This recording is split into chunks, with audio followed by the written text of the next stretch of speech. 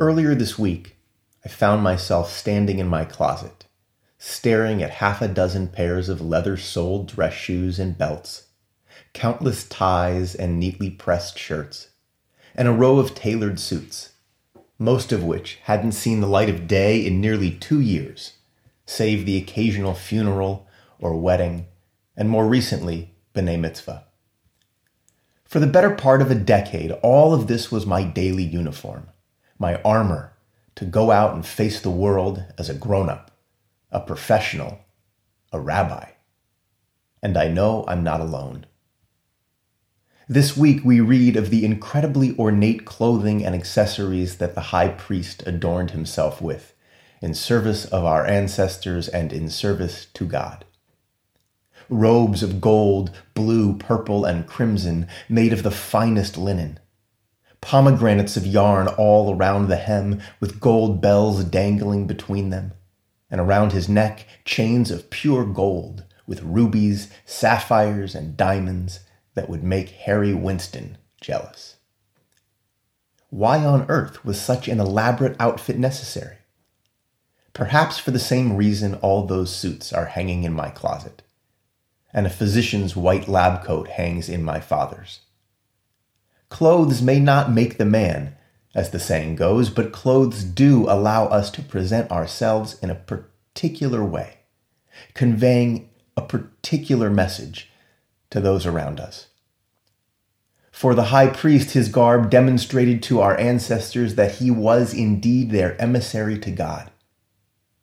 For me, it's always been about showing respect for those I meet, and years ago, wanting to be taken seriously as a young rabbi. And for my father, it reinforces for his patients that he is their doctor. Yes, what we wear helps us present ourselves in a certain way and communicates volumes to others. But at what cost? Still standing in my closet, I reach for a blazer I bought in March of 2020. The week before we locked down. The tags are still on it, with a faint layer of dust covering the shoulders. On the shelf above is a stack of t-shirts that have become my new uniform.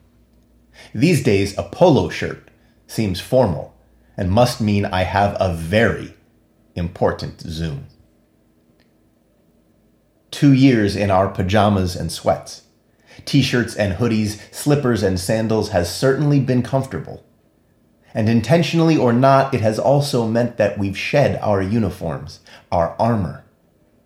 Through the prism of Zoom, unshaven and without makeup, we have seen each other, really seen each other. Unvarnished, without pretense, no costume, no armor, and it has changed us. It's not just our clothes.